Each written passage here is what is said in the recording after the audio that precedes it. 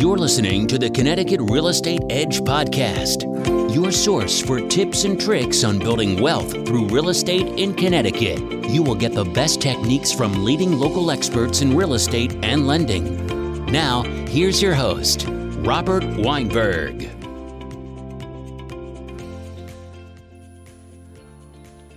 Good morning, everybody. Welcome to Mortgage Matters Radio Show. Along with Rob Weinberg, I am Gary Byron. Rob, good to see you there, my friend. Good to see you, Gary. It's been a little bit now. I feel like it's been close to a month.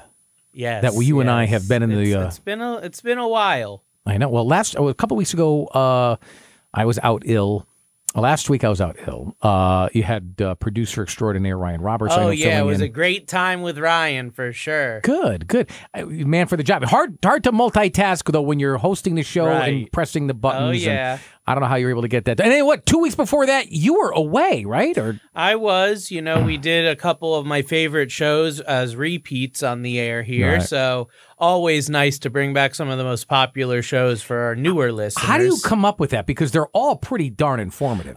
We get a lot of mail and email in, so people tell me what they like and don't like as well. We also get a lot of comments online on the posts, so going off of what resonates with people and what they really want to see and what they want to hear about. And there's just certain shows that get a ton of response and then some that don't get that much. So we definitely want to be bringing value and a lot of knowledge. So the ones that get that high energy from our listeners, those are the ones that I asterisk a little bit and say, hey, these are the ones we could bring back. But today I want to talk about something new, though, Gary. So, okay, can I just ask you one question before we move into today's show? So you actually take note of every show. You compile data in listener response and feedback. Yeah, well, also because we have the Connecticut Real Estate Edge podcast. Right, no, I know that. And the podcast platforms, we're on every single one of them, and they track downloads. So I also can go on and see what are the most downloaded shows. Okay. And those are the ones that I know people want to hear more about. Gotcha. All right, so today we can delve right into this. We're going to talk about jumpstarting your personal finances. Right. Has this been an area of concern for a lot of your It has been. clients? So what's happened is a lot of people have gotten scared lately about buying a home and refinancing and just dealing with their finances. And when I really drill down to why, it's because they don't have their personal finances in order. So I wanted to do an entire show to dive into jumpstarting your personal finances, which really lends itself to getting ready to buy a home and getting ready to move into that next phase of your financial life, investing in real estate, investing in stocks, 401ks, that sort of thing. So that's what we're going to dive into today for everyone, is jumpstarting that personal finance. All right, so let's start with this. Explain a little bit with what you mean about when you say to jumpstart your personal finances, because that seems like a really broad, statement. It is. And I toyed with different ideas for what to name it, but I felt jumpstart is what I'm trying to really portray to everyone, is almost like a car getting jump-started. It's going from nothing. It's just going along. Maybe it's dead, and you get those jumper cables on, you jump that thing up, and next thing you know, it's revving out. That's what we want to really do today with your personal finances. Most people deal with their personal finances on a day-to-day basis. So their money's coming in, it hits their bank account, and then money goes out. There's no real time to say, what should I do with that money? What's my long-term plan? I think the main idea that people will understand is when we say paycheck to paycheck. So the money comes in, the money goes out. Right. Paycheck comes in, paycheck comes out. Then you're waiting for the next one. Now, if you have a financial plan in place, if your personal finances are well structured, paycheck to paycheck is okay because every dollar is allocated.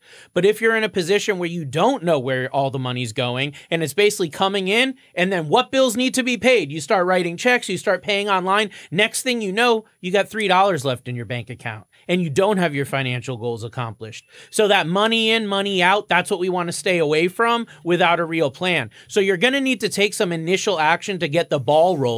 Like we said, that analogy of jump starting a motor. And if you continue to do what you're doing right now, that day-to-day paycheck to paycheck, you're going to keep getting the same results. That we know 100%. So I want to instill in everyone today some ideas, some strategies that can be implemented immediately to get you from where you're at right now, which may not be where you want to be financially, to the point of actually creating wealth and becoming a success. What are some of the small things that someone can do with their finances that could actually make a big impact? So there's a lot of different areas of personal finance, and people get confused because there's so many different ways they can be going. So I want to really focus in on 4 main areas. It's going to be cash flow, debt, savings, and investments. Depending on where you're at with your finances, one of these may be a huge issue, and a couple of these you may not even be concerned about. I want to go through each one by one and talk about the small things you can be doing if these areas are of interest. So first thing is cash flow. What can you do to improve your cash flow? Couple different things I want to give you a little ideas on. First of all is side hustles, side gigs, picking up another job, maybe getting overtime or something additional at your current job. Anywhere you can bring in extra money, even if it's only a few dollars here and there, it's going to compound over time and it's going to make a big difference. The other thing is a lot of people don't think about mortgage strategies with cash flow, but as we've talked about in many, many shows, refinancing your home, regardless of what the interest rates are doing, can be a great way to improve the cash flow in your life. So look at that as a potential option. If you're somebody that sees debt as a hurdle, maybe it's credit card debt, medical bills, student loans, and whatnot.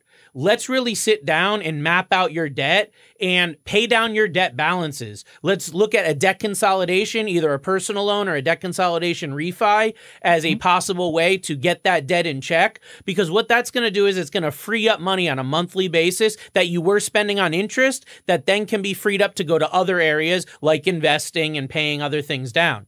Next idea is savings. If you're somebody that doesn't have a savings account, where can you start? It can be daunting, right? So the one big motive I want to give you is to get $1,000 into a savings account as soon as possible. It's what I call your starter emergency fund. Most emergencies in the United States can be handled with less than $500. That's the statistic. So if you have $1,000 in a savings account, it can really help you get through a day that you may have a financial emergency come up, a flat tire, something like that, and you need a little bit of money. You're going to be able to dip into that savings account, that emergency fund that you have, in order to handle the issue instead of having to use credit cards, loans, and other instruments to take care of it. Now, ideally with the savings, you want to work towards a 6-month emergency fund.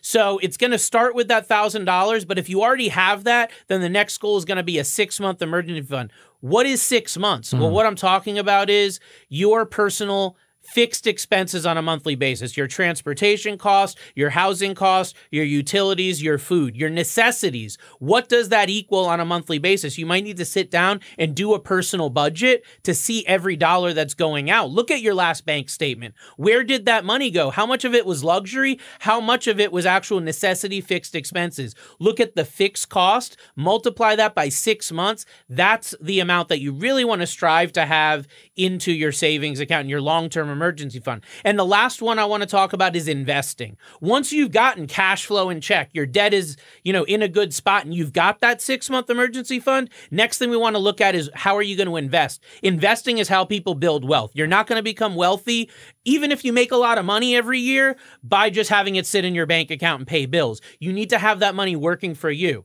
So what I'm talking about is starting a 401k contribution. If you're not already contributing to your retirement plan, start now. I don't care if it's $100 a week. Do something. $50 a week. Just get that ball rolling and set that up. The next thing would be if you have your retirement set up, then we want to look at a taxable brokerage account. It's going to be like Fidelity, E-Trade, Vanguard, TD Ameritrade. Those companies will let you set up at no cost a brokerage account where you can buy and sell stocks, bonds, mutual funds, things like that. There is no minimum amount you can put in there. You could literally go and put $400 or $500 in there and start buying with it. That's what you want to get in the habit of, is feeling empowered with your money, investing your money, and understanding the knowledge and education behind that so you know what your money is doing for you.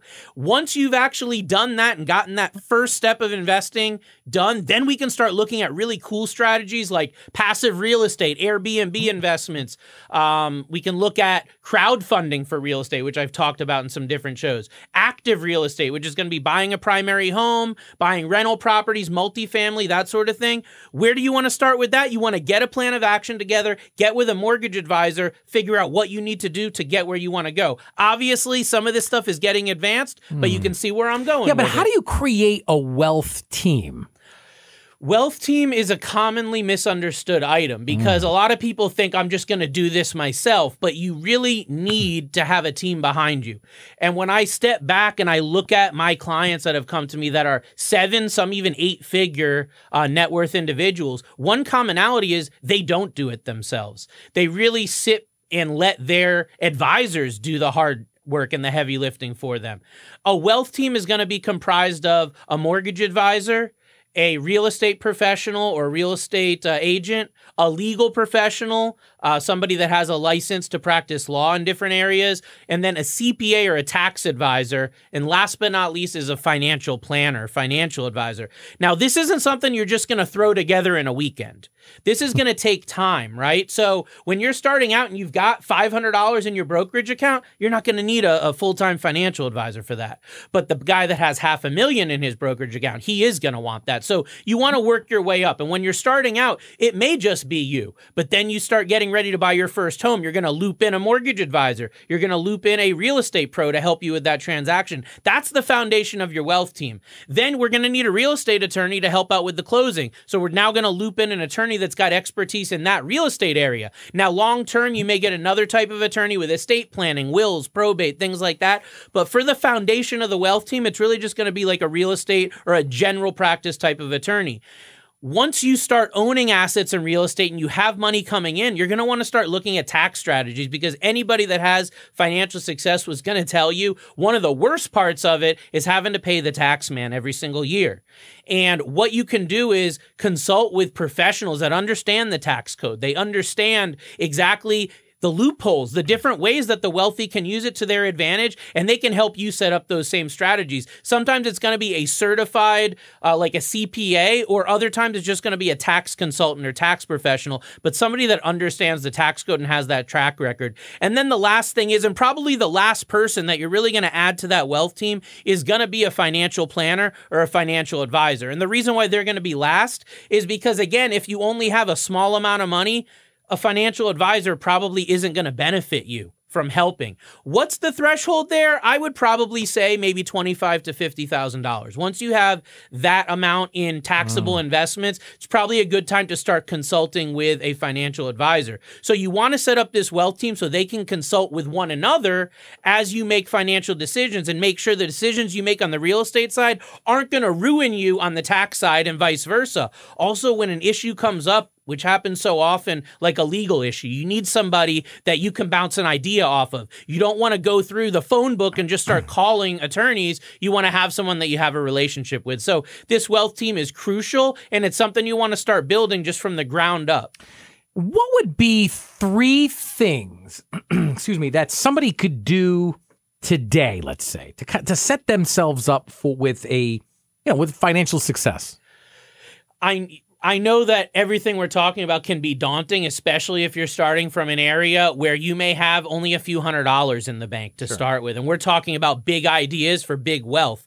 But let's really step back and talk about the top 3 things. Yeah. So first thing is you got to make sure that your budget is in the black. And what I mean by that is you need to have more money coming in than going out every month. If you're in a position where you have $5,000 a month coming in and you have $5,500 going out, then nothing that we're saying, nothing that we're doing and discussing today is going to help you at all. It's not going to make sense and it's not going to work long term. The foundation of financial success is more money actually coming in than going out. Then you have this margin that you can use to start building your savings, building investments, getting new real estate, getting other assets, but it all starts with that budget, as basic as it is. So there's a lot of tools out there you can use, but on a basic sense, just get a spreadsheet or get a piece of paper and look at your last couple months' bank statements and credit card statements and figure out how much money did you have come in and how much money did you have go out.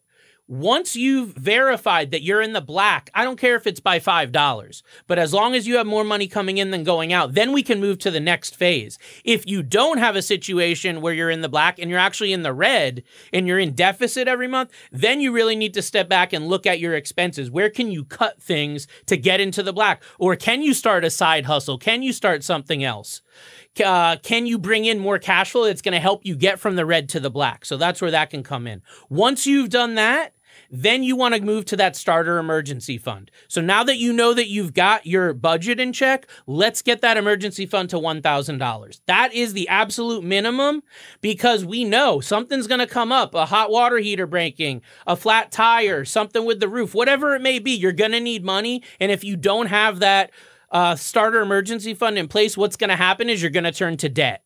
It's the easy way. You just swipe the card, you take out a loan, and then you end up going backwards instead of forward. So get that starter emergency fund in place no matter what it takes. If you have to eat at home ramen noodles for 1 month to get that emergency fund, you are going to do it because you want financial success. If you're not willing to do that, then unfortunately you're not willing to do what it takes to actually achieve greatness when it comes to your finances. Now, once you have that in place, I would say the holy grail of these couple things you can do to jumpstart your finances is to start an automatic recurring investment. Every single week, every single month, you want to do that going into like a taxable brokerage account and or a 401k account with your job or whoever coordinates that through where you work. The reason that you want to make it automatic is finances are like 80% emotional. Okay, so if it's not automatic, it's not going to happen. If we go and set it up one time and say we want X amount coming from this account to this account, and it's done on a week, I do mine weekly. You could do yours monthly, but I suggest however often you get paid is how you want to line up these recurring investments. And as I said earlier, the amount doesn't matter. It could be $100 going from your checking account over to a brokerage account. It could be $200 going from your paycheck over to your 401k. But by getting that automatic investing in, it does a couple things. Number one, it takes the emotions out of it. And number two, it allows you to take advantage of something called dollar cost averaging or DCA. That means that sometimes the market is up, sometimes the market is down. But if you're investing at exact increments all the time consistently, you're going to benefit from the market being down because then when it goes up, you get that much higher return. You don't get that just when you try to put in $500 on a big payday and then do nothing for the next month or two. So this can really be a foundation for people's financial success. And there's many that would say simply by doing the automatic recurring investment into a 401k or taxable brokerage, that one idea alone could make you a millionaire, even if you ignore everything else. Folks, you are listening to Mortgage Matters radio show in the Connecticut Real Estate Edge podcast, along with Rob Weinberg. I'm Gary Byron. You can check him out online at www.robgw.com. And his phone number, if you'd like to make an appointment, 860-413-3938. We'll repeat that more towards the end of the show. Where does buying a home, though, fit within someone's personal finances and their framework for it? I know that when we're talking about this financial foundation, and this is a show about mortgage and real estate, you're going, where's the home in this whole thing? That's what I was thinking. I'm listening to you, and everything makes sense. I listen, and the market right now is volatile. We can talk to a financial advisor, and they'll say, timing is everything, and you want to buy low, and so on and so forth, but how low are we going to go? Nobody's got a crystal ball. And so I'm listening to you, and a lot of this stuff makes sense, but I'm thinking, let's interject real estate into this. Because I'm hearing multiple things as well. Are housing prices coming down a little bit now that interest rates are going up? Or are people still are there still bidding wars going on? Right. So as far as where real estate fits in, first of all, real estate can't be an emotional decision for you. You don't want to be buying or selling real estate simply based off whether you think it's a good time to buy or a bad time to buy or sell. So what we really want to look at is where are you at in your life? And where does real estate fit into that? If you're right out of college, you don't have a family, and you don't have money saved, then buying a home at that point may not be a good idea. But if you've been cooped up in an apartment for several years, your wife's pregnant with your first child, you only have a 1 bedroom and need a 2 bedroom, it doesn't matter what the market is doing. You need to buy a home, don't you? So we can't look at, oh, the rates are too high. Oh, the home values are going to crash. That doesn't make sense to buy a home. We need to look at your personal situation and the chapter that you're at in your life. And then we can kind of create this financial plan around that. So buying a home shouldn't be the first thing. And while we're on the topic of jumpstarting personal finance, this is jumpstart from the ground up. This is taking somebody that may have a dead engine, so to speak, on their financial profile and turning that into something that's really going to go high speed down the financial highway, so to speak. So buying a home is not the first piece of that. It's not even the second piece. You need to get cash flow in place first. Any mortgage lender is going to look for how much money do you have going in versus how much money you have going out. And if that's not solved, you're not going to be able to buy a home anyway. So that's got to be the first piece of the puzzle, is getting a steady or stable employment or job situation. Then we want to start saving money, because regardless of what you may hear in the media or newspaper or billboard, you can't buy a home with no money, especially today. You do need money to put down, and the higher down payment that you're going to put, the stronger of a buyer you're going to be, the more flexibility that you're going to have as well when it comes to buying a home. So you want to get that savings piece in place as well. We talked about that $1,000 starter emergency fund. Unfortunately, $1,000 isn't going to buy you a house, but that is that foundation. So once you have that, you start building that savings account up. We want to start looking at how much money do you need to buy a home?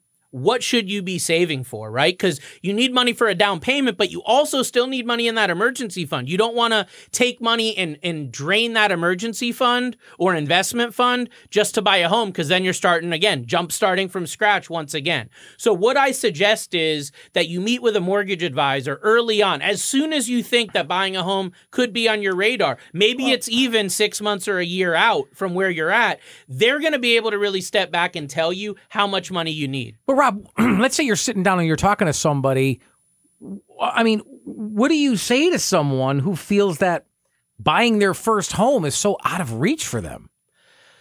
Well, what I would say is that you want to get that plan in place. You can't eat an entire cake in one bite. So you really need to step back, and in this meeting with your mortgage advisor, with your real estate professional, you really need to put that plan to say, what is a realistic mortgage payment for me? What price range would that put me in? How much money do I need to save in order to get there? Because you're not going to be able to go, again, from 0 to 60 in 1 second. It's going to take that preparation. It's going to take that timeline. So first of all, you need to change your mindset and stop being negative, stop being pessimistic. You need to be positive and get around people that are where you want to be, that can give you that motivation and give you that ambition to make that action plan. So I think the biggest piece of that puzzle is picking up the phone or going online and finding that person, really that advisor when it comes to the mortgage piece, that's going to help you get that game plan together. That's going to help you put that timeline together. Even if it's going to take a while, the best time to start is right now. It's better than a month from now or a year from now. I don't care how much money you're making or what you have going on. $1 going in the right direction is getting you that much further ahead. The issue is not that we can't overcome something. It's that you don't start at the right time or early enough. So the earlier that you can start and get this plan in place, the sooner that we can actually start taking action and getting you to that goal. There's going to be volatility. There's going to be ups and downs. But if you have someone to keep you accountable, that's done this a lot, that can hold your hand, it's going to give you the confidence to get where you want to go as soon as you can. Have you ever sat and spoken to somebody who owns a home, okay, but they're having a problem getting a mortgage?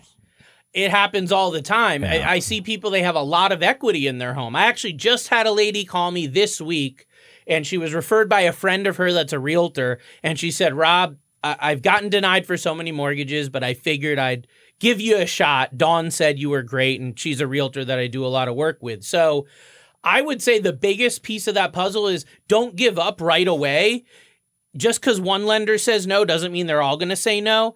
You want to get some expert opinions about what needs to be done in order to get approved. So like we talked about on my show about mortgages getting denied and what you can do to overcome that, you want to get a couple expert opinions from lenders that have a lot of experience that can help pinpoint why can't your mortgage get approved. With this particular individual that called me, the reason was that she had no income at all. She, did a bunch of side gigs. She didn't report any income on her taxes, really. She was like a tarot card reader. She did Uber. She did Lyft. She did all this stuff.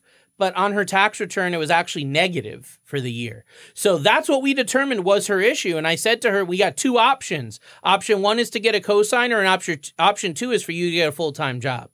And she figured out that cosigner wasn't an option, and she's now looking for full-time jobs. Because I was able to pinpoint that as her issue of getting a mortgage. She's got tons of equity in the home, like over $250,000 of equity. She only needs about $50,000 to clean up all her debt and her vehicles. And we figured that by refinancing her home, she'd save over $1,000 a month, but she can't get at that money until she actually does something about it and fixes that problem. So in her case, it was income. In your case, it might be credit, or it might be reserves or assets or something like that. Again, there's nothing that we can do to not overcome something. So no matter what you throw at me, I can come up with a solution. The only question is going to be, how much time do you have to implement that solution? So you come up with a plan. And I've heard you say this in the past. It could be something as simple as your credit score isn't being low. Hey, listen, you can put a plan into place, and 4 or 5, maybe 6 months later, boy, they just boosted their credit score from something that they would cause them to get denied for a mortgage to something that will get them approved, right?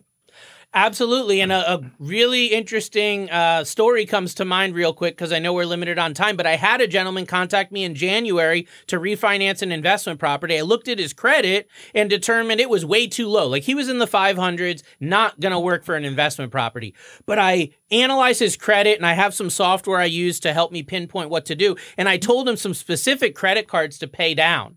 He did that, and it didn't take 6 or 9 months. It was 60 days from when I talked to him until we re-pulled a new credit report, and his credit went from the mid-500s to the mid-600s in 60 days. And it was simply by saying, pay these couple credit cards off. He had no idea what to do or how to do it. We put that plan in play. He implemented, and then we were able to move forward. And it was before there was a dramatic increase in rates. So he saved tens of thousands of dollars just by making that phone call. 100 points in 2 months. That's incredible, Rob. This is why you are so successful in doing what you do. Folks, a couple of things. Number one, if you've got a question for Rob, not even necessarily a personal question, but a question that maybe you'd like to have answered right here on this very show, on these airwaves, let me give you this email address. I want you to email Rob at mortgagemattersradioshow@gmail.com. Again, mortgagemattersradioshow@gmail.com.